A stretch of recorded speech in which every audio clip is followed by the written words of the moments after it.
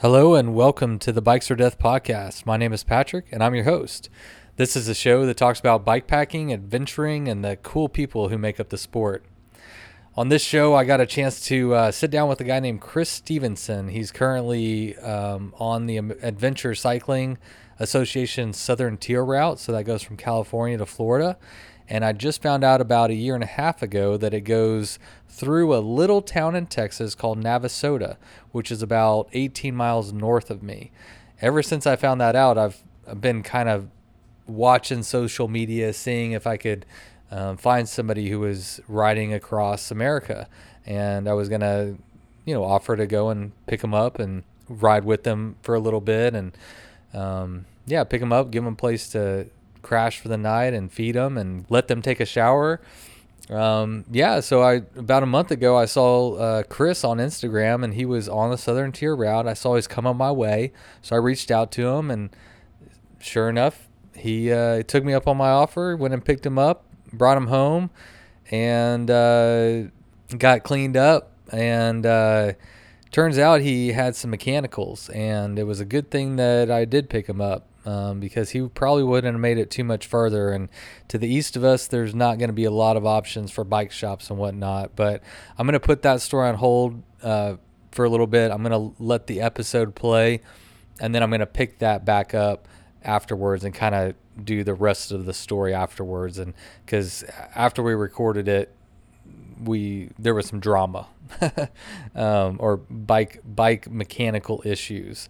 I've been waiting for an opportunity like this. Originally, I wasn't doing a podcast and I was just going to, hang out with a cyclist. But ever since I started doing a podcast, I really wanted an opportunity to just pick up a stranger and go. I told my wife when I left the house, I was like, all right, babe, I'm going to go pick up a stranger and bring him home. And that's what I did. And it turned out to be great. We did a podcast, and it was a lot of fun. All right. If you would like to keep up with me and the show, you can find me on Instagram at Bikes or Death. I also just started a Facebook group, so you can find Bikes or Death on Facebook now.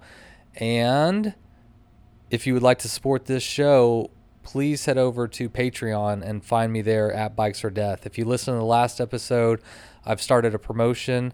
If you join for just $1 a month, I'm going to send you a sticker. That's it, just $1 a month. And I got to give a huge shout out to everybody who has signed up so far. Ever since that last episode, I got I think it was 6 or 7 new patrons. And that's freaking awesome.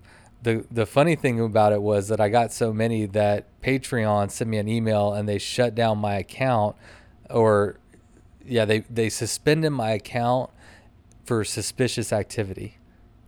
So I got so many new Patreons that they thought something fishy was going on. So that's my new goal. Every month I want to shut down Patreon due to suspicious activity. I think that'd be great. And all that means is I can still use Patreon. You can still go and pledge your support. The only thing is that the money just sits there in Patreon and I can't touch it, which is actually fine. I just leave it there. And once I get to $400, I'm going to buy this new fancy equipment that's going to be primo for audio recording, especially doing multiple guests. So anyway, enough of the business. Thanks everyone. Now here's the show.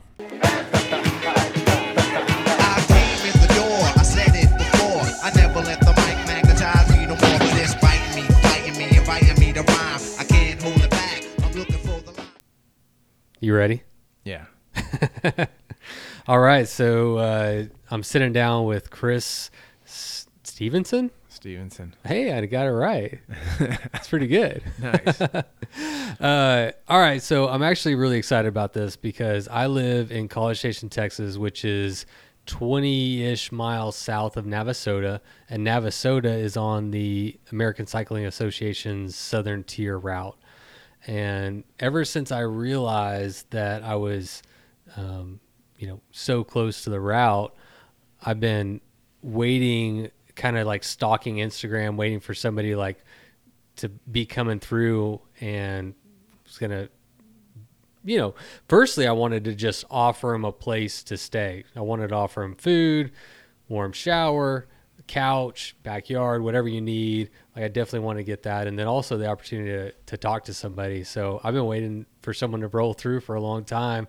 I saw Chris on Instagram like a month ago. I was like, oh shit, where's he going? Is he going west? He's going east. I'm like, oh, okay. He's going my way. I'm going to reach out and see if he'd like to come hang out. So yeah, man, thanks for accepting my like random internet message to come and hang out at my house and do a podcast. Oh yeah, no problem, man. It was good. It's good to meet some new people, meet some nice people, and get some food and shelter. Yeah. How was that brisket today? Really good. Really good. Yeah. Had to show him some Southern hospitality, and I smoked a brisket all day today, and I think it turned out pretty good. I think it was actually one of my better briskets, so I'm pretty happy about that. Yeah, not bad at all. Right on. So why don't you tell me or tell everyone who's listening, like what is this route that you're doing? Because there's a lot of people that might not be familiar with the Southern Tier or whatever. Oh, so the American Cycling Association put together there's probably a bazillion different routes all over the United States. And I was going through a change of employment, and it just happened to be the winter time, and that's when they do this Southern Tier route. You stay south, Arizona, Texas, and that.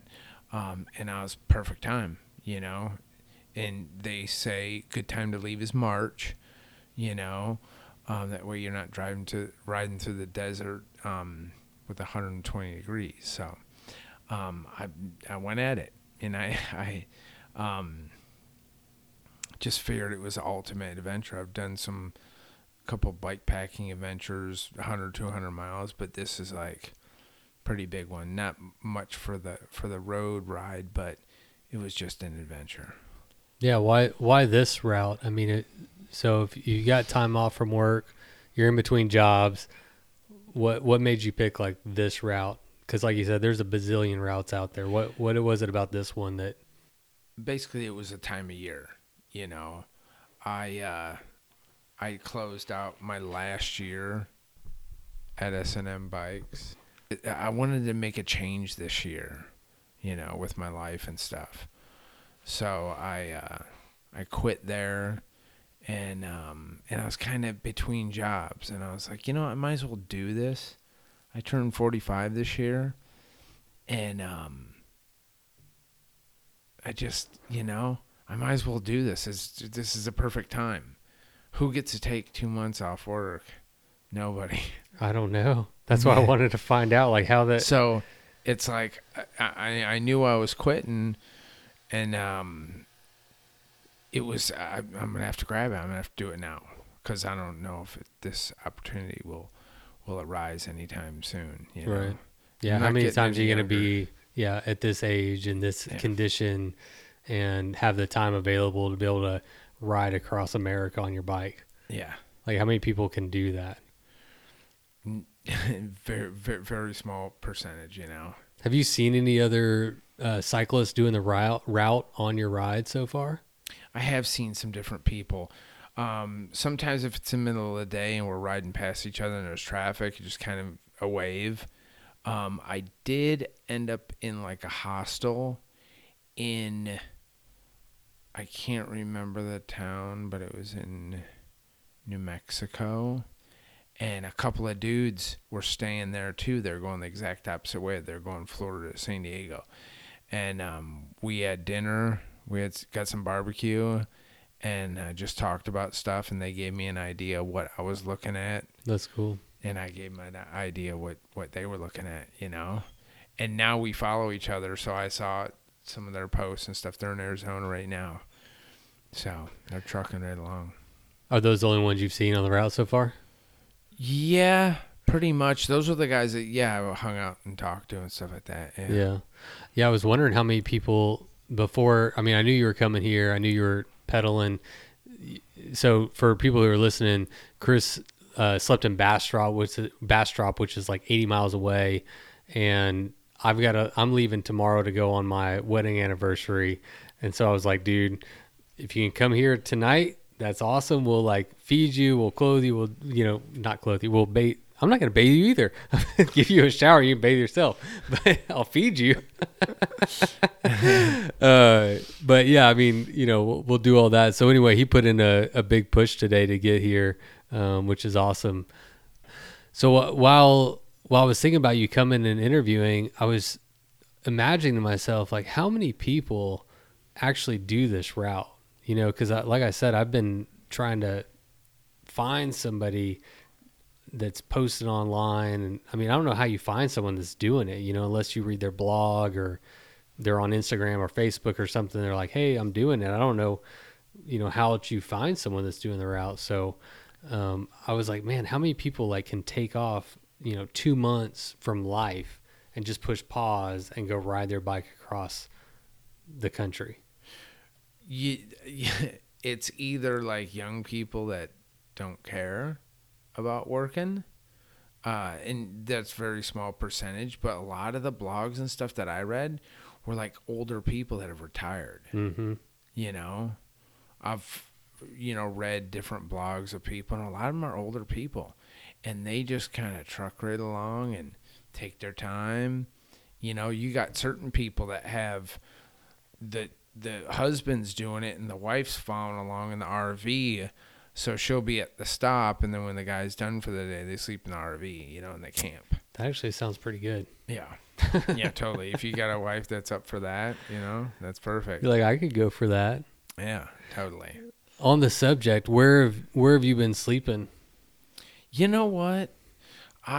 Man, like I said, I turned 45 this year, and I'm doing 80-mile, 60-mile days. I'm getting hotels, you know. I may not be as hardcore as those 20-somethings, you know, by camping out every night, and I'm probably depleting my savings. But fuck, man. After those days, I want a bed. I want a shower. Fuck tired. Yeah, I hear that. know? And I have my one-man tent in my sleeping bag, and I've pulled it out like twice.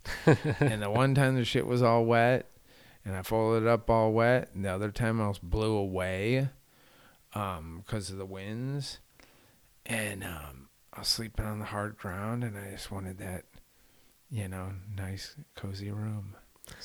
So before doing this route, you said, I think the longest route you did was like 200 miles. Mm-hmm.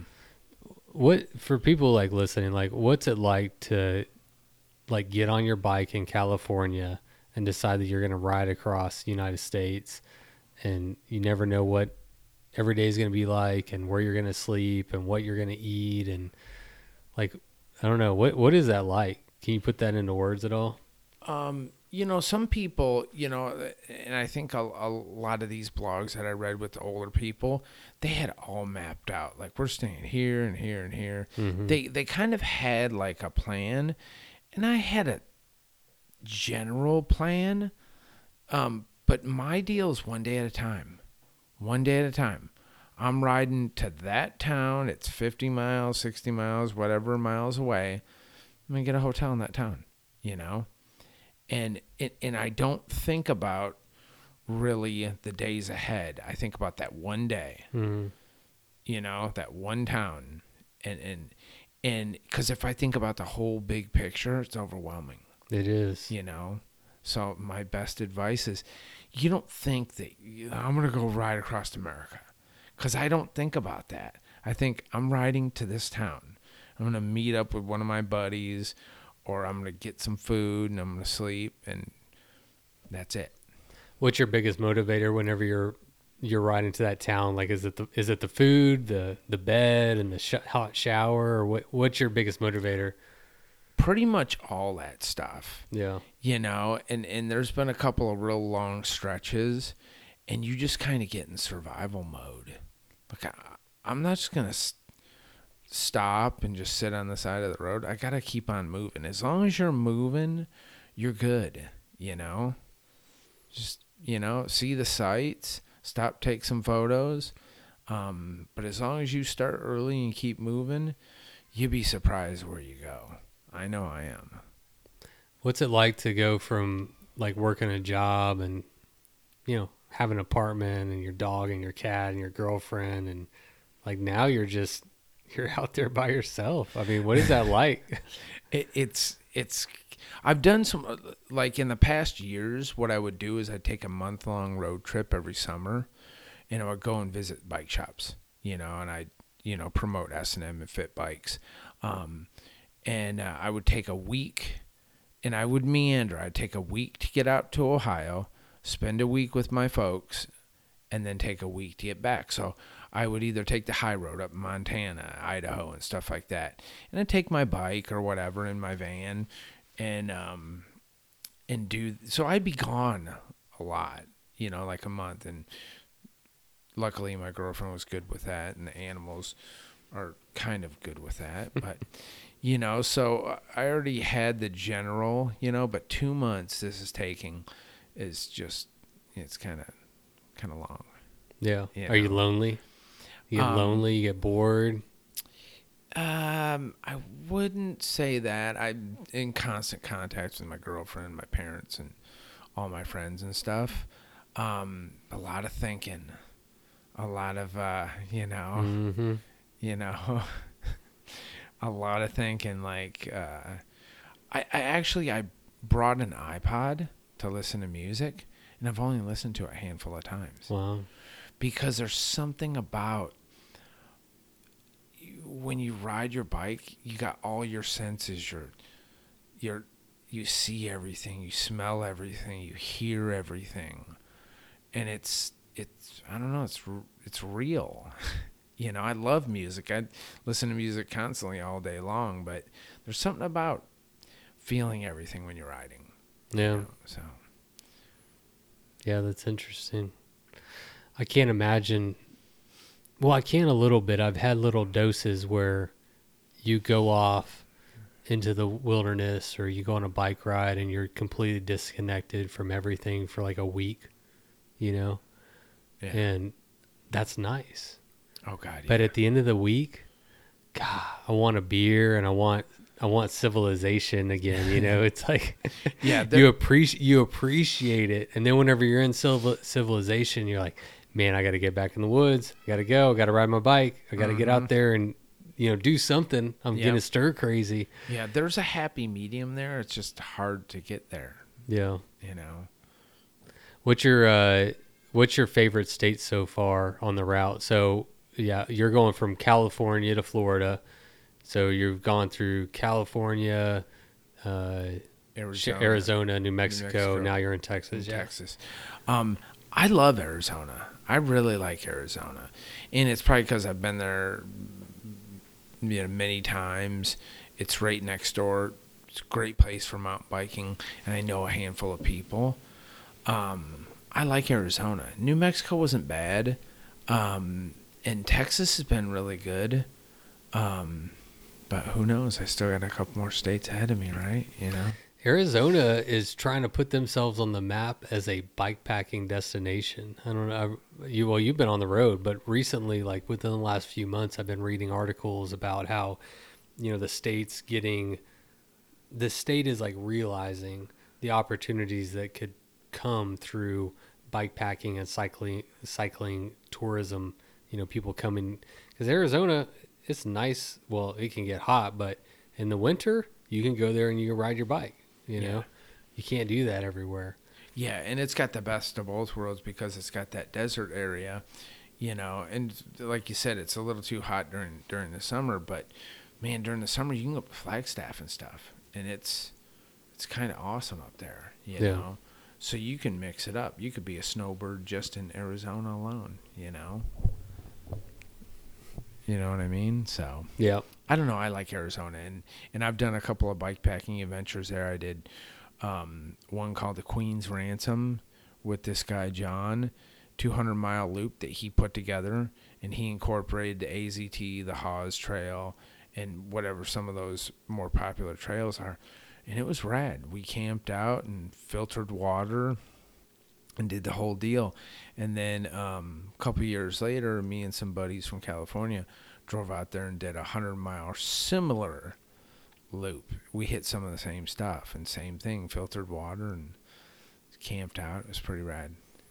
Which one do you prefer? The touring, the hotel tours with gas station and restaurants, or getting out in the fucking middle of nowhere and, survival, man? You're in it.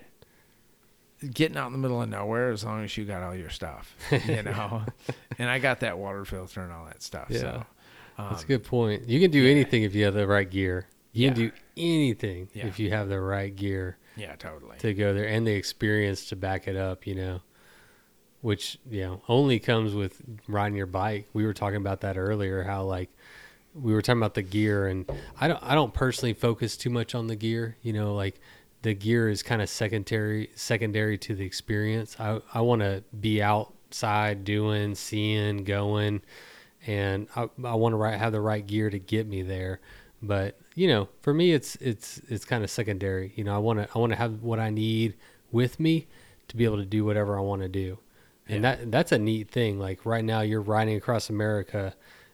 We're sitting in my house right now. I got a car, AC, we got a refrigerator, we got all the luxuries of life. And you have everything that's on your bike. That's all you need. Like there's something super empowering about that. And I don't know. It's Just good. Simplicity. Yeah. Simplicity, man. It puts life into perspective when you realize that this is all I really need. Like I'm living, I'm satisfied, I'm seeing, I'm doing, I'm fine. Like this is all I really need. And like once you have that perspective, you come back to real world and you're like, I mean, this is nice. I don't need it though, but it's nice. Yeah, totally. I mean, shoot, I got 2 pairs of boxers, 2 pairs of socks, 2 t-shirts, and a couple long sleeves, What else do you need? Yeah. A bike to get you where you're going. Yeah. Yeah. All right. So let's talk about your bike actually. Now we're on the subject. Why don't you tell what bike you riding and a little bit about your gear and your setup? Oh, okay. I got the Surly ECR that I bought a couple of years back. And I've changed some stuff about it. I bought it complete, and then I got a aftermarket wheel set with the generator front hub. So when I do some of these things, I can charge my phone or whatever. What hub are you running? It's the Alpine, whatever it's called, the Shimano. Okay, yeah, Shimano. And I have that roll-off rear hub, that internally geared hub. It's like a little tranny. That's pretty sick. Because, I mean, you don't have to mess around with derailleur and stuff like that if anything goes wrong, So I like that. It's kind of heavy, but I like that thing. Is it worth the price? Oh, man. I don't want to talk about the price. Okay, fair enough. That's the biggest barrier. Like, I see so many people using them. I get it. The simplicity, it's all internal. You got one chain. You're not shifting. Well, you are shifting, but it's internal. It isn't. You don't have the derailleur. Yeah. I mean, I get it, but then I see the price tag and I'm like, ooh, I don't get it that much. Yeah. It's a little hefty. I'm good at saving money, and I won't spend it on frivolous things, but man, I'll spend it on my bike, Yeah. If there's something I want, so. Yeah, I get that. Well, we were talking about a post I made earlier on Instagram where my bike costs more than my vehicle. I recently had a nice truck, F-150, it was a nice truck, right? It's like, you know what? Screw all this. I'm going to go back, get a 1991 Toyota 4Runner, $3,500, runs great. It's fine. Like it's totally fine. It gets you where you need to go. What else do you need from a vehicle? Yeah. You need to go somewhere. You hop in your car and you go get there. I'm not getting a lot out of that, but I get a lot out of my bike. And so it makes sense just logically that my bike is more expensive than my car. Like my bike brings me happiness. It takes me places that I want to be. I get experiences and all that stuff. So it's more logical that you put your money and your energy and your time into the things that bring you happiness and joy and all that. I have a lot more fun riding my bike than I do driving my car. Exactly. Yeah. So why am I going to spend $30,000, $40,000, $50,000 on a car? Yeah. It's like, dude, I mean, I've been thinking about it. I'm like, you get navigation, and it tells you what the temperature is outside, and it hooks up to Bluetooth, and you got power, everything. I don't even have ABS brakes. What is that? What is ABS brakes? Yeah. Yeah. I don't even have that. You don't need it. You just need to be paying attention to what you're doing. Yeah. So you see that guy stopped and stop in time, But Yeah, totally. Well, it goes back to you don't really need all of this stuff. People just, I guess, want it. yeah, You could run the simplest thing in the world. like a bike Yeah, exactly. across America. Yeah, totally. Well, that reminded me about your Instagram. So everybody knows on Instagram you have like a profile, and you can say, what you're doing, and all yours says is, "This life confuses me." What about this life confuses you? Just what we're talking about. This is just me personally. I always thought it was confusing to buy a new car. Maybe because I didn't make that much money, but I was like, why? I'm always the guy that and I learned when I was real young from my dad, it's like, if you don't have the money for it, you don't get it. That's so smart. I'd save my money and buy stuff outright.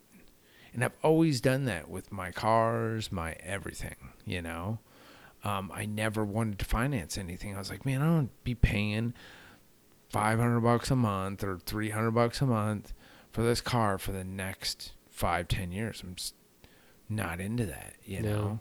I'm not that committed, So I would want a car, and I'd save up $3,000 or whatever, $5,000 maybe, and just buy it right out, Then I don't have to worry about it, Yeah, it's done. Yeah, when you finance a car, they want you to get the top of the line insurance because you don't own it, the bank does, and yeah. So those are some of the things, I don't believe in that kind of stuff. And we talked about before, I don't believe in marriage. And these are some of the things that confuse me. It's it's just how life is, People that are in debt have tons of credit. I pay with everything in cash, and I have zero credit. Mm-hmm. So I'm good. I don't owe anyone anything, but I'm less of a person because I'm not in debt. Yeah. It's fucking confusing. It is confusing. Yeah, the world is set up. I mean, we live in a capitalistic society where everyone's debt ridden. You need to have a credit card. You can't establish credit without a credit card. And you can't have a credit card unless you have debt that you're paying interest on. How is that a good model? Okay. To show that you're a good, financially sound human, you need to open a credit card that has 23% interest rate, put everything you own on that, and then make bad decisions, to be able to finance it. See, that's the kind of stuff that confuses me. Yeah. Because I have a credit card and I pay it off every month, but again, I don't have any credit. What about working when you're 45 years old, when you could be out riding? I would rather ride, but everyone... You are. Well, I'll get a job. I'm not worried about that when I get back. I just, I needed a break, and I saved a bunch of money because I don't have a car payment or mortgage or anything like that. I saved a bunch of money, so I can do stuff like this, and enjoy life, because I tell you what, man, you can have a bunch of shit and then something happens, you fall ill and get some crazy disease, and you die the next day. Mm-hmm. And you spent your whole fucking life in a cubicle. Yeah. I'm not telling everyone to go quit their job, but, enjoy. It's important. Enjoy what you got. Take some time off and go out and ride or hike or, get out there. It doesn't matter what you do as long as it's whatever you want to be doing. Yeah, whatever makes you happy. Yeah, whatever makes you happy. Yeah. We were talking about that earlier. Whenever I picked you up on the way home, we were talking about, I don't know how we got on this subject, but your time on this earth is limited. And my father passed away from cancer at 57 years old, and that opened up a whole new reality for me of you have to take advantage of the time that you have. Like, all you have is this moment. I think about it as a cyclist. Sometimes all I'm doing is looking at that rock in front of my tire. Like, all I can do is, okay, can I roll over that rock? Can I roll over that rock? Can I make it over that hill? Can I get to the next town? Those are the moments that I live in, but those are the moments I want to be in.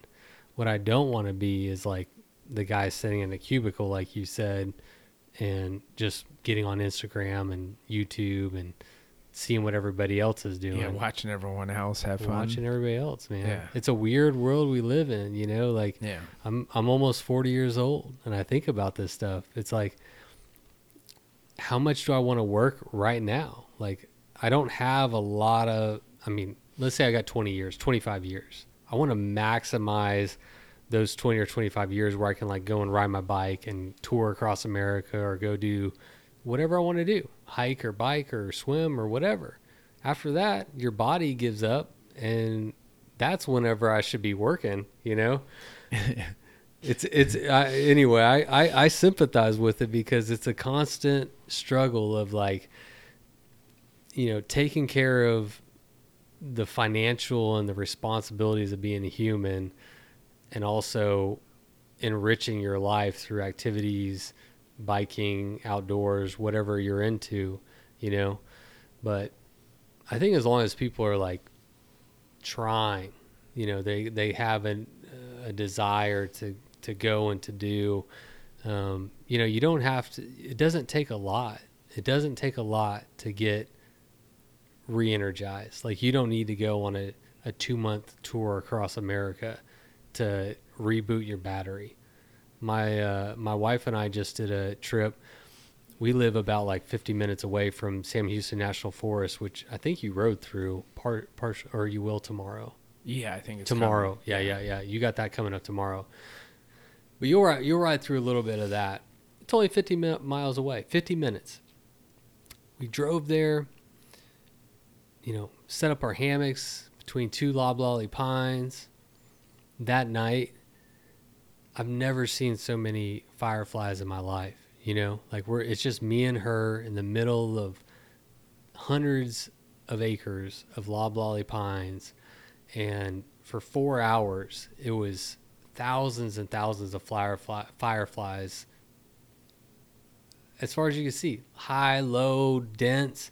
It was like a Christmas light show just popping off, We're cooking good food, and it was just amazing, And then the next day we loaded up our bikes and we rode to a hidden lake in Sam Houston National Forest. Most people don't know about it.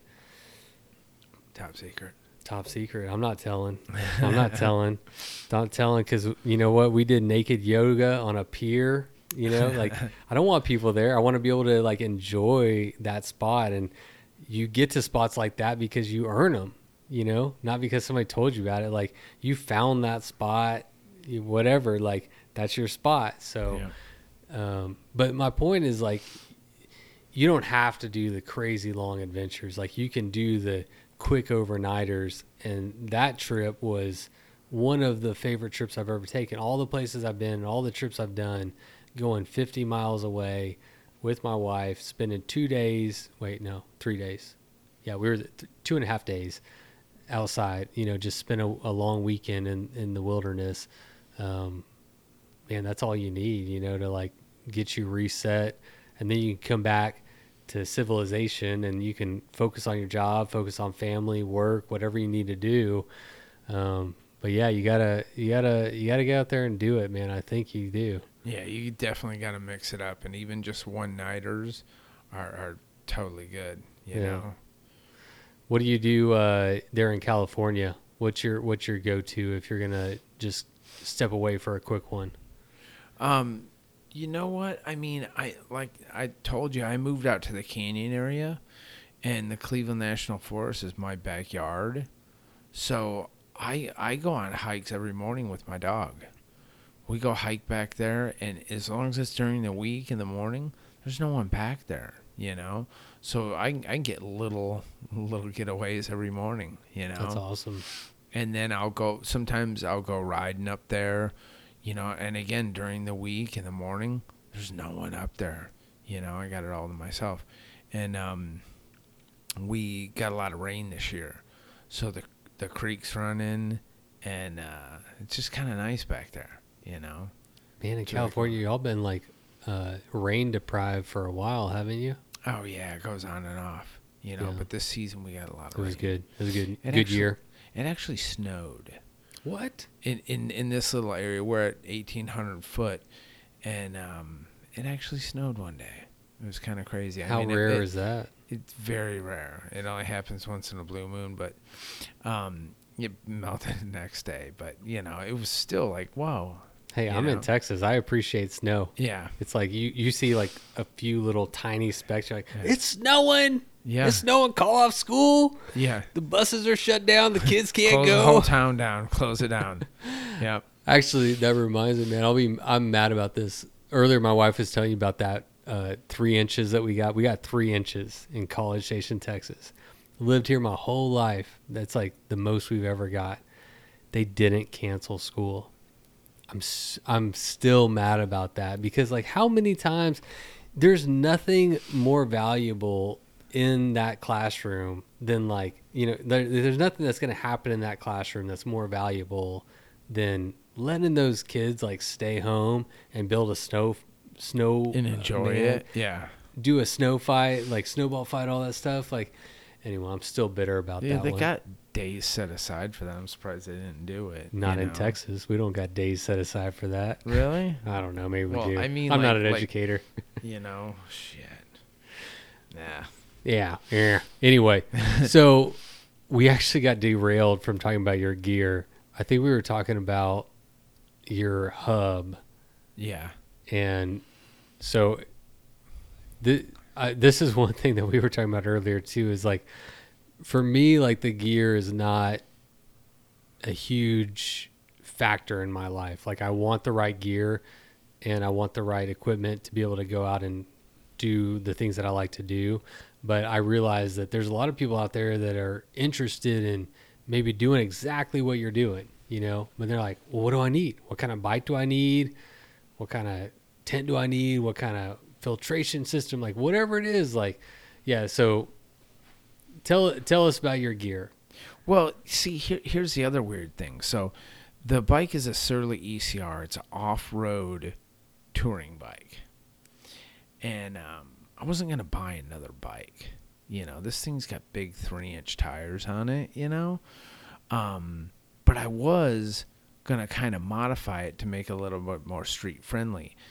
Surly does the extraterrestrial tire. It's a 2.5. It's still kind of big, probably for what I'm doing, but I'm carrying around a lot of weight. That freaking bike weighs like 80 pounds. So I just put those on. They're a little bit smaller tire, and some of those shoulders that I'm riding in are kind of rough, and there's metal. I mean, I drove over a nail today. There's all kinds of stuff. I got lucky. Today was the first day I had a problem with a flat. Yeah. And I'm more than halfway. So I got them set up with stands and stuff like that. So I put a plug in it and kept on going. So mine isn't like your typical road touring bike. But fuck, it works for me, man. Mm-hmm. I put a basket up in the front. I put the racks on it.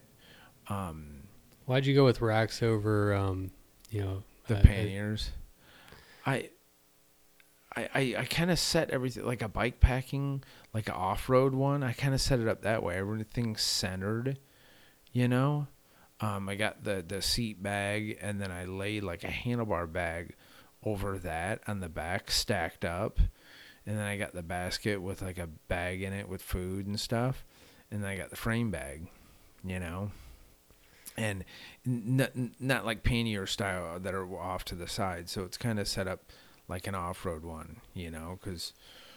How'd you come to that setup? Because that's what I did before, and I wasn't going to buy new shit. I was like, I'm just going to use my stuff that I got and just make it work. Yeah, You I love know? that. Yeah. So, and the basket's kind of cool, man. Why? Because I can just set my water bottles right in it, you know. Yeah, the catch-all. Just yeah. throw shit in there and Yeah, go. totally. You know. So it works for me, you know. Yeah.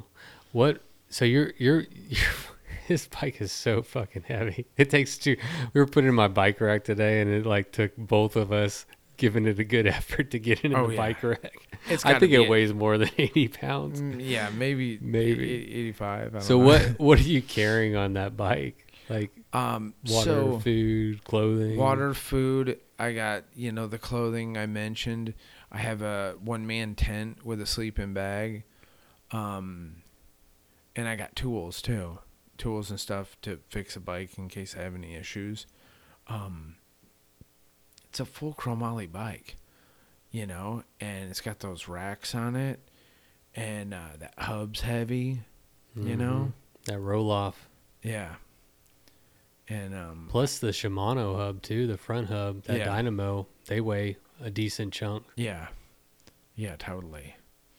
So it's like a tank, but I wanted something stout. Something that was just, I figured something like nice and stout, like built like a tank, you're not going to have as many problems with it, especially with all that weight on it, Yeah. I can definitely relate to that. Like, that's one thing that I would really like to see change in this industry is like you needing the exact right gear. I love the run what you brung mentality. Like my first bikepacking trip I ever did was actually with my wife, and I really wanted to go. I mean, I was super hopped up and fired up to go and do a trip. I mean, once I found out about bikepacking, I was all in, camping, biking together outside, boom, I'm in.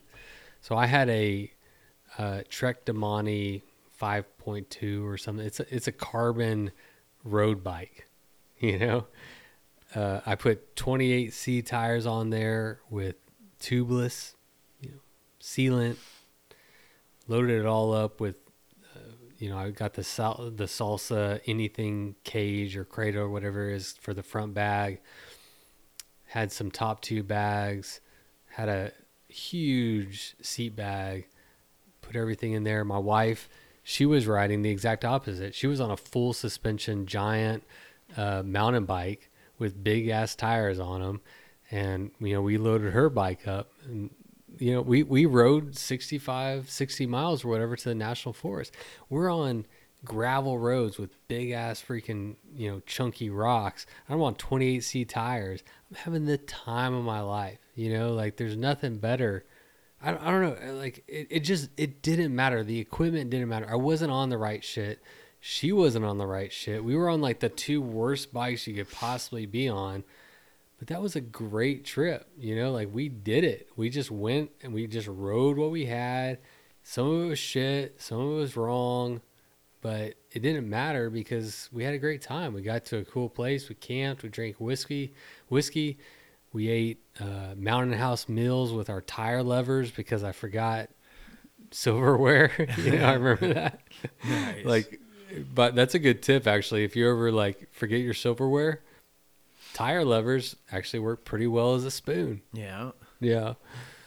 So I just think that's cool that I don't know, we get so wrapped up in having the right gear, the right tire, the right bag, the right this or that, when that's not what's important. Like you're on a bike, it works. It might not be the right bike, you might not have all the right gear, but it doesn't stop you from going out and doing it. Yeah, there are no rules, man. No rules. Like, you can just run what you brung, like you said. It's like my kid, like a true touring person would probably look over and just think I was a vagrant, seriously. So my setup is all dark and it's got a bunch of stickers on it. It's got a basket on the front of it. Okay. I may or may not have my helmet on depending on how I feel that day. I have cut off dickies. I got these weird hiking shoes on, and yeah, I don't even look like a bike touring guy. Right. You know, You look like a homeless guy. I totally do. Yeah. My mom was worried, and my parents and stuff. Oh my God, you're going on this thing, and you know, it's so crazy and stuff like that. I said, listen, Mom, nothing's gonna happen to me. They think I'm a fucking homeless guy, a vagrant guy. So no one's gonna rob me. No one's gonna mess with me. No one They're just thinks gonna you have feel any money. sorry for me. No one knows that roll-off hub costs $2,000 or more. You Yeah. know, like no one knows Yeah, that. they don't. Yeah, they don't know any better. Yeah, they see your tattoos and they see Yeah. like what you're wearing and they're like, oh my gosh, like they just don't want to get close to you so they don't have to smell you. You know, like, Yeah, that's all they're thinking. The tweak speed, you know. The tweak speed? Yeah, What's- yeah, That's a new one. I haven't heard that before. The tweaker speed. yeah, totally. Yeah, Yeah. yeah. Has anyone thought you were homeless? No one said anything, but I imagine some people probably have looked at, especially when For when you're out in the middle of nowhere, they probably just feel bad for you. But when you're in a city, looking the way I look, they probably do think I'm homeless. Yeah. Like the homeless encampment's over there, dude. You know, they're pointing me over in that yeah, direction. the food line's over there, bud. Yeah. I've only had one person, and I was wearing like Lycra, you know what I'm saying? Like I wasn't even dressed in like just street clothes, but I had all my bags and I was on a ride and went into a gas station. An old lady was like, honey, I know you're having a hard time. Here's $10, you know? And I'm like, no, I'm fine. You don't understand. This bike costs more than your car. Like, I'm out here for fun, you know? People just don't understand. And I get it. It's a weird thing, man. It's weird in that it's not what everybody else is doing. Yeah. Everybody else is like trying to get the big house and the nice car and the nice job and nice jewelry, or I don't even know what people are trying to do, but it's like they don't understand that somebody just wants to strip all that away and just live life. They just want to experience it, every moment of it, the weather, the environment, whatever it is. Like there's something about just experiencing this life and being a part of it just brings tremendous value to your life, and it's hard to explain, you know. You just hopefully you can inspire other people to go out there and experience for themselves. Well, yeah, totally. And I was just thinking, you know, the common man doesn't get it. And it made me think just about a day or two ago, I was riding on some country road, and a guy pulled up next to me in a pickup. And he said, hey, you want to ride? You going to Bastrop? You know? And I was like, no, I'm okay. And he's like, oh, okay. All right. And it almost confused me. First, someone so kind to offer a ride to someone they don't know. Second off, he probably just thought I was trying to get to town, which I was, but he didn't understand the idea of like being able to ride across country on the bike, you know, and not get a ride. No, you're here for fun. Like you're enjoying this. Yeah. It was totally confusing, but let's not deny the fact that it's hard. Like what you're doing is my God. 100% hard. Yeah, I've fun had is like in quotation marks. Yeah, you know? I've had some challenging days. What was your most challenging? Doing we've been all unicorns and rainbows. So yeah, like tell me something. The west going down portion of Texas, following the Rio Grande down, there was some really like nothing. So I mean, there's nothing. Let me see here. Yeah, he's gonna pull out his map, but I can tell you, being a Texan, if you're listening to the podcast, you'll know that I just went out to Big Bend Ranch State Park. You know, you will drive for hours without seeing a gas station or anything. I mean, you see other cars on the highway and stuff, but that's it. Like you are in the middle of nothing. Oh yeah. So here's the one. I left from Sanderson, and I went to Langtree, I think, and I don't think there was anything really there. Never heard of it. And I eventually got down to Del Rio, and somewhere around there I camped at this park, and I woke up and went to Comstock, and there really was nothing there. Luckily, there was a little store that I could get water and some food, snacks and stuff like that. But that was like 100 miles or more in between those. When I camped out, there was like cold front coming in, and I wake up and the tent's blowing away with me in it. Really? Yeah. And the wind was so bad. So not only was I doing tons of miles, I was battling these 10 plus mile per hour winds coming at my fucking face. And then I got up in the morning. It was cold. Like my hands were numb. And I folded all my shit up and just started riding again. And needless to say, when I got to Del Rio, I loved that hotel room. You appreciated it so much more. Okay, I got a warm cup of coffee. I was happy. Yeah. Yeah. Have you, at any point, have you like thought about tapping out? You're like, fuck, why am I doing this? What am I here? Yeah. I've definitely said, what have I gotten myself into? But I try to be a man of my word. When I say I'm going to do something, I'm going to do it. But, I've definitely had some, like, fuck this. Definitely. Like, especially with that wind. Uphill's one thing. I can kind of deal with that. Because there's a downhill. Yeah. There's a reward. But with that wind, you go uphill, and you don't really have a downhill because the wind just blew you right back. I know.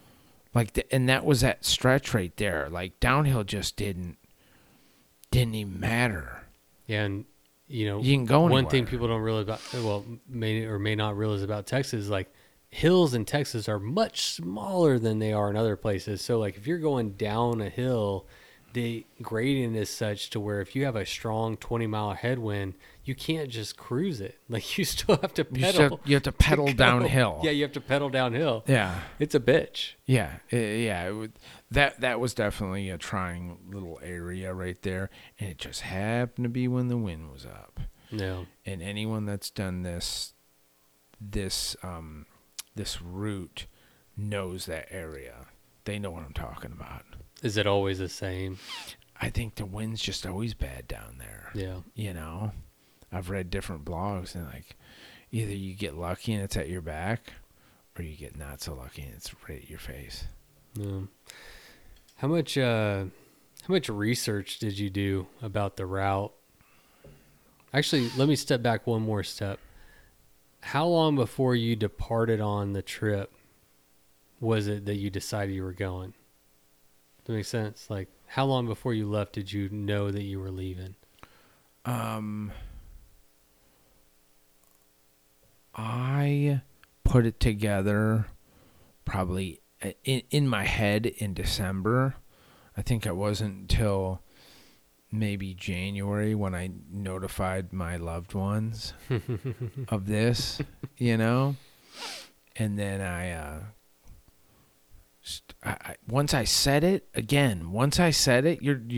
doing it. It's done. Yeah. Yeah. So I kind of mulled it around. We're cut from the same cloth. I get it. I definitely mulled it around a while, and I said, man, if I say this, I'm doing it, And that's one way I hold myself accountable. Yeah, totally. It's like once I say it, fuck. All right, now I got to do it. You got to be a man of your word, you do. Yeah, we're cut from the same cloth.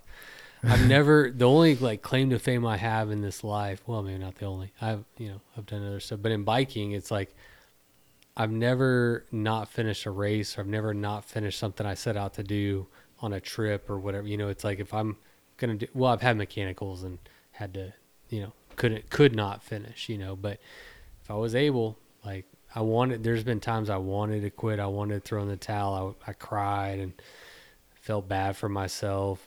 It hurt, but it's like, well, fuck, I said I was going to do it. So, well, are you going to do it or not? And it's an interesting thing where like you always are questioning yourself. Like, how far can I push myself? Like, you don't know that you can ride across America. You don't know that. Yeah. You're just going to, every day you're going to go out there and you're going to push yourself and you're going to try to do it. You're going to hope that you can and hold good to your word, but Yeah. you're going to push yourself and you're going to put your body and your mind in places it's never been before. And in those moments, you just have to say to yourself, can I go a little bit further? Yeah. And so far, for me at least, the answer has always been yes, I can go a little bit further.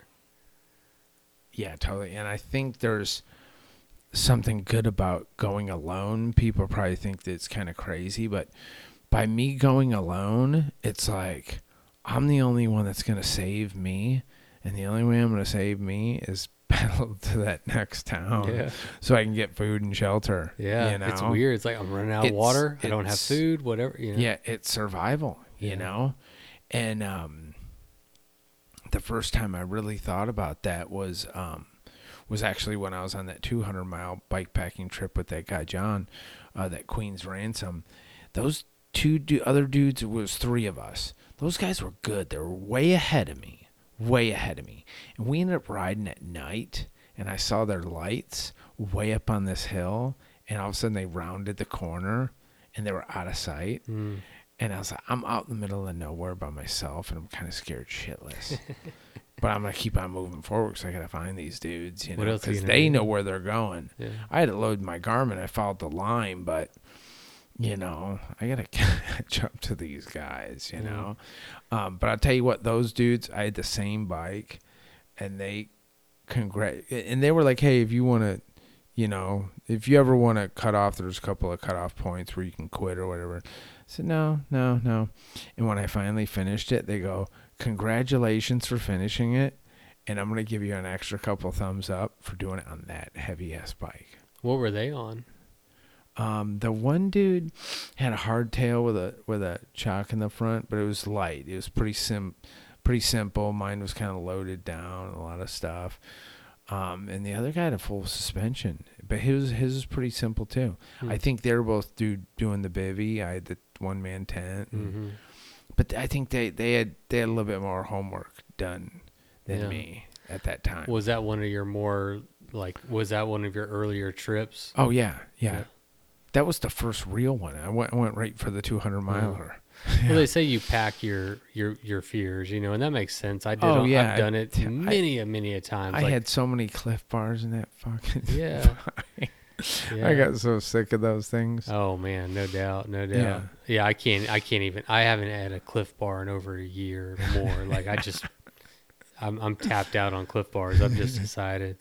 But that's what you do is like the only way you get to a point of experience is through experience. Like you have to go and you have to do and you have to put yourself in those situations that are uncomfortable and they're hard, and you're gonna learn. Every single time, it doesn't matter what you're doing, you're going to learn something. Yeah. You know?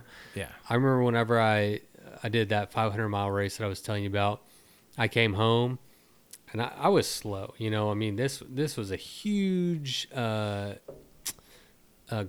a huge challenge for me that I was going to take on 500 miles. Most that I'd ever done is like, I don't know, 150-mile overnighter or something, you know? And I came home from that trip and I weighed everything I didn't use. Weighed 5 pounds, carried 5 extra pounds of weight with me on for 500 miles, you know.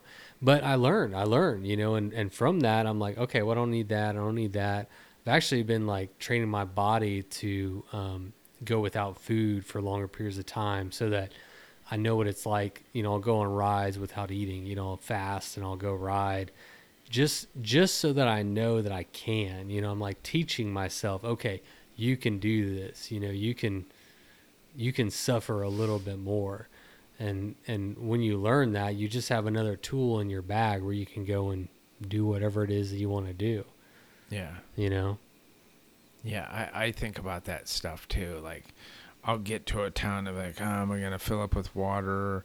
Or is there another town? Just can I make it to the next one so I don't have to carry? This water's heavy, you know? And, I probably carry too much water. I just, you know, I'm like, if I have some mechanicals and I'm on the side of the road, I'm going to want, you know, it's going to take me longer to get to that destination if I got to walk the bike or whatever. I will give you that one. There's a lot of things I will cut, but water is not one of them. Yeah. I will never, ever cut on water. I went on, when I was at Big Bend Ranch State Park, some of the people there, I won't name names, were running like a liter and I got 3, and they're like, I don't, they're just going to dehydrate themselves. Like they know what they're doing, it's like, yeah, I'll be fine.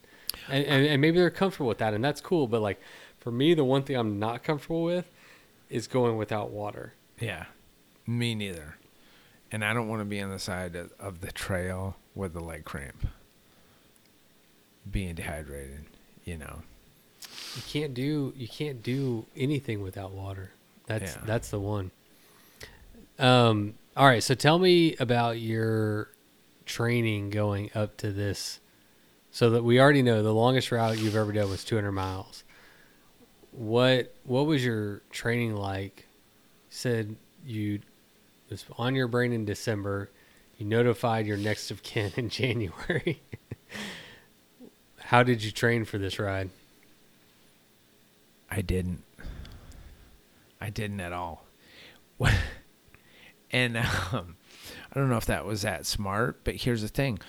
Like I said, we had a wet winter, and it was cold, and I didn't ride much beforehand at all. Believe it or not, like there was always something going on, or it was crazy. So I didn't. I got a couple of rides in up the hill, but nothing major. It was like, I guess I'm gonna train myself as I go along. Because the first couple of days were kind of hard, and each day got better and better and better. If you would have told me beforehand I was doing back-to-back 80-mile days and stuff like that, I thought, no way. Because I did a 100-mile ride with my buddies last July. We started from the pier of Huntington Beach, rode all the way out to where I live area, went up to Santiago Peak, which is like 5,600 foot, and then back. It was like 106 miles. I thought I was gonna die. It's on a full suspension mountain bike, and there was a lot of road to get to the dirt area and stuff like that. But it was a cool ride. But man, but it was weird because then the next day, I thought I was just gonna be laying around and stuff like that, but that was the day that I was like, I could probably ride today. I didn't. I worked or whatever, but I was like, I could ride today if I wanted to, So I think that's super important. I'm glad you said that. That's the one thing that I've learned, and I think it's worth mentioning. Like your body and your brain kind of get into patterns, right? Like, every day you wake up, you're in a nice bed, you take a shower, you drink some coffee, you go to work. It's very easy to like get into that. If you put yourself in a position where you're asking more of your body and your mind to produce more than you normally ask for, at first, in my experience at least, it's going to rebel. Like all the warning bells are going to go off, and you're going to be like, oh, I heard, and this hurts, and da-da-da.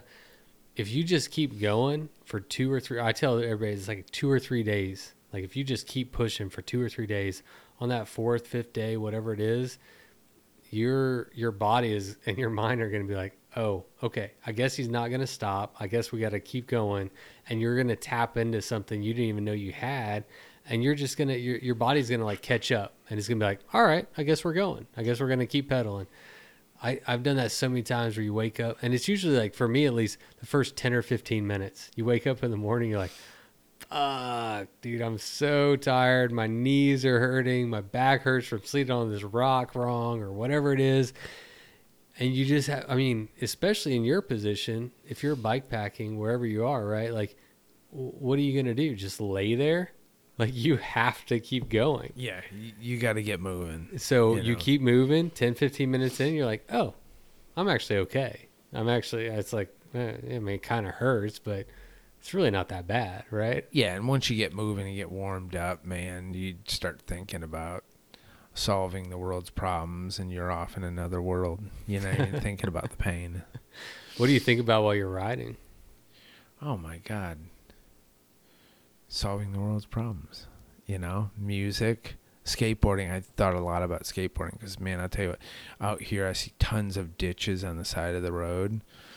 And, man, I've been battling with myself about, like, I should have brought a board with me, you know, but it's just extra weight, you know. So, but who knows, man, when I get to my next stop that I know somebody with a shop in Louisiana, you might see a board strapped to the front of my bike. Are you still skating? Yeah. Really? Yeah. What kind of skating are you doing? So we also talked about this. Like, you and I both have done a lot of skating. For me, it was like, 14 to 21. I was hardcore skater, but I'm like, now I just think I'm old. I'm going to hurt something, like I'm not ready to take it back up. But you're 45 and you're still skateboarding. Yeah. And there's tons of people that are older than me, but I mean, it's not like I'm doing kickflips down 10 stairs or anything like that, Yeah. I'm doing slappies on curbs. I go skate a bowl and just carve around and stuff, do little slash grinds and stuff like that. I'm just cruising, having fun. Yeah, totally. I'm not setting the world on fire. But, man, I was in Fredericksburg. That park looked insane, Evergreen Park, all super fun, flowy stuff. I was in Austin. I hung out at that house park watching some guys ride and skate, and I was like, I need a fucking board. Because that park looked rad, just kind of cruise around, So, like I said, man. I hope you get one. I'm not going to lie. You already got 80 pounds in your bike. You might as well get a fucking board and go, like, shred some shit on your way. Yeah, I was talking to my skate buddy, Aiden, and I was like, man, I might be getting a board. He goes, I would. And I was like, I'm used to riding kind of a bigger board. And I was like, I'll just get a little bit smaller of a board, a little bit smaller of a truck, a little bit smaller of a wheel. So at least it'll save a little bit of weight. But, dude, I think that would be awesome. You might be the first ever bike packing skateboarder. There's been a couple more. There was a couple of pro guys. I can't remember. It was something that Vans did. I can't remember who did it. But they rode like in Australia or New Zealand, and they would ride all day, and they would go from park to park, which is pretty cool. And I can't remember what it was a couple of years ago. I'm but sure it's people pretty would rad. find it. Yeah. Vans, bike packing, skateboarding. It can't be that hard to find. Yeah, totally. And when I first thought about it, I thought, man, my legs are going to be so tired after 100 miles or whatever. And I don't want to go skating and stuff like that. But it depends on the day, There's certain days where I put in a fair amount of miles, and I was like, my legs don't feel too bad. I could go carve around, so. Skateboarding is a great workout. Yeah. Super good workout. Oh, yeah. My problem with it is I think I go too hard on skateboarding. And maybe that's the wisdom there that I need to learn is like, you're not 16 anymore. Like you just need to calm it down. The last time I like seriously rode a skateboard, I was 21 and I did a kick flip to board slide on like 5-step. It was just a concrete ledge, concrete ledge. And I don't even remember what happened, but somehow I came down on my knee. My knee swelled up to the size of a watermelon. It's just huge. To this day, my knee, like when I ride, still bothers me. Like it rocked me really hard. Yeah. And I was like, okay, that for whatever reason, like that did it for me. And I was that was like, it. I'm done. I couldn't walk for 6 months like a normal person, Oh. And so like once I don't know, it was just a weird time in my life where I was like, all right, I guess I'm gonna let this go, Well, that's the other thing that worries me is like, if I do get a board and I get hurt on this trip, I'm going to be fucking bummed, Yeah, that's a tough call. Because you get hurt skating. Yeah, you do. I mean, it's not like riding a bike. It's a different thing. Yeah. It'll slip out underneath you real quick and it'll leave Fall on your wrist and snap that thing. Yeah, so many times. My wrists are so fucked up from skateboarding. Yeah. Yeah. All right, so here's the situation.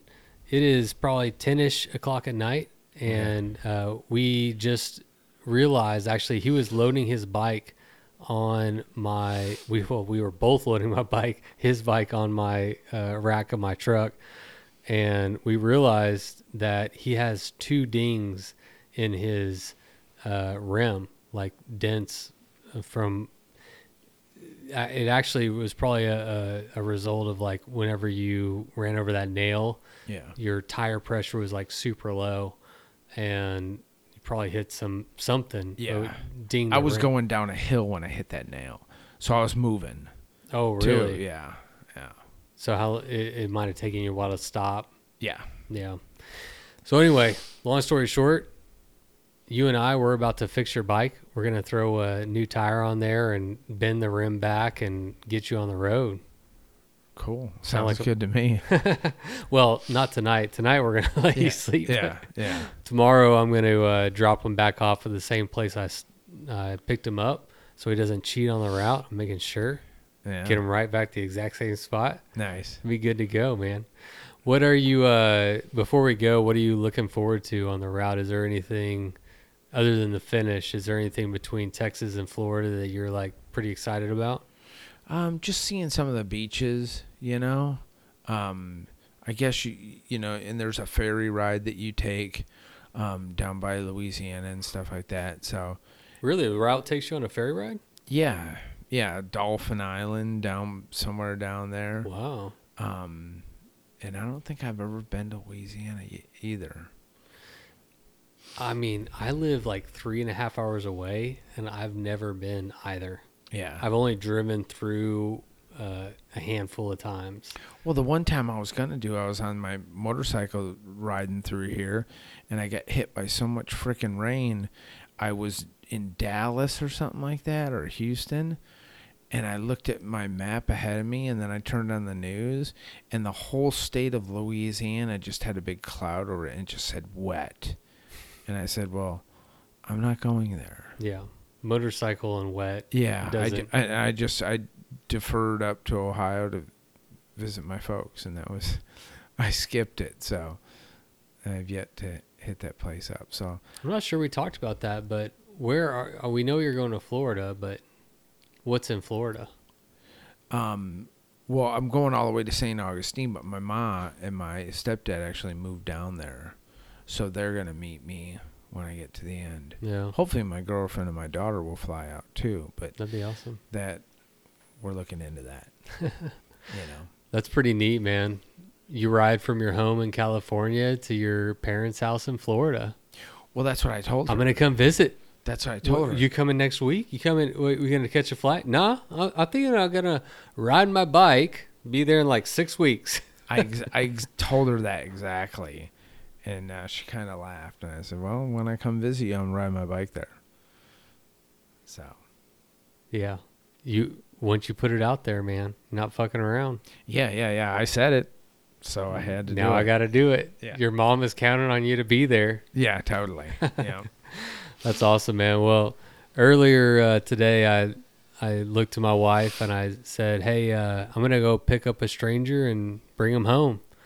And I'm glad I did, man. It's been really, I've been looking forward to this. I've been looking forward to having a bike touring, whoever come through and get an opportunity to just provide for them, give them a house, give them food, give them wherever they need, and, have some good conversation and hear about the journey. So I appreciate you sitting down and like sharing a little bit of your story and your experience with other people, because I think we need that, man. I think we need people to like go and do and share it so that other people can get inspired and go out and do it too, Yeah, totally. I couldn't believe it. It's to inspire people to go ride. I've gotten some comments on my Facebook or my Instagram and stuff of guys that I know that they get locked into life, and they're like, hey, the other day I broke up my bike and I rode it. Like usually I would just drive to the store or wherever they were going. And they were like, I got out my bike and I rode it as like a little adventure because I'm so inspired about your story.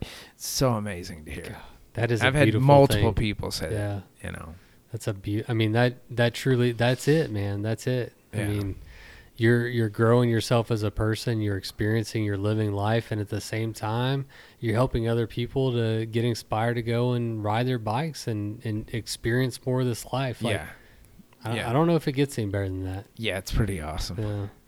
All right. Well, if people want to keep up with you and follow, because you're only halfway through, man, you got more to go. So, like, if people want to follow you, keep up with what you're doing, how can they find you?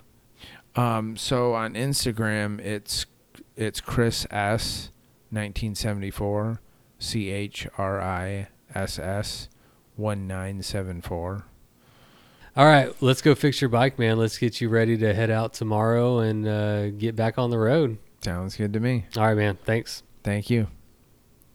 All right. Thanks, everybody, for tuning in. So as promised, I'm going to give you the rest of the story. We recorded that episode. It's probably about 8 o'clock at night. And afterwards, we were going to take his rim over to my neighbor, who happens to be a phenomenal mechanic and bike packer and cool dude. And so we took his rim over there because it was bent, and we were going to let Tom straighten it out. And while he was doing that, he realized that his rim had a bunch of hairline cracks right where the nipple, the spoke nipple goes into the rim. And Chris's bike weighed a lot, like we said on the podcast. So he was not going to be going very far. Like, he needed a new rim. So it was probably about 10:30 at night, and I sent a text to Andrew, our shop manager at my local bike shop, Aggieland Cycling. And I got to give him and the shop a shout out, because at 10:30 at night, I sent him a text. He responded right away, got on their shop's inventory. He can do it at home from his computer, see what they had. He found some options that he thought would work. And the next morning, he met us up there before the shop even opened. And it turned out it was Andrew's day off. So came in on his day off. It was about 10 o'clock in the morning. And by 12, the new wheel was built up. And I was driving him back to Navasota to get back on the route. And I can tell you, he was super grateful to everybody. And I actually forgot to mention my buddy Ryan, so Chris's rear tire was just about shot, completely worn out. And he was running a 29-inch extraterrestrial 2.5, which is the exact same tire that my buddy Ryan had just taken off his Salsa Fargo. So I called Ryan. I was like, hey, can you help him out? And of course he said yes. So he gave Chris almost a brand new extraterrestrial. And it was just such a cool thing to see, like, this little bike packing community here in College Station, Texas, be able to help Chris out and get him all dialed in and back on the route. And, now he's pedaling across America, and hopefully safely and on good equipment. And I know he was super grateful. I'm grateful for the experience. And I just want to give a shout out to all those guys who helped. It was really neat. All right. So once again, if you want to find me on Instagram, it's Bikes or Death. Facebook, you can find me there. There's a new page for Bikes or Death. And I am running, there is no we, it's just me. I'm running a special on Patreon. If you sign up for just $1 a month, I'll send you a sticker. That's it. $1. You can even sign up for a month at $1 and then unsubscribe a month later, and you're still going to get it. Okay. So that's that. Now go ride your damn bike.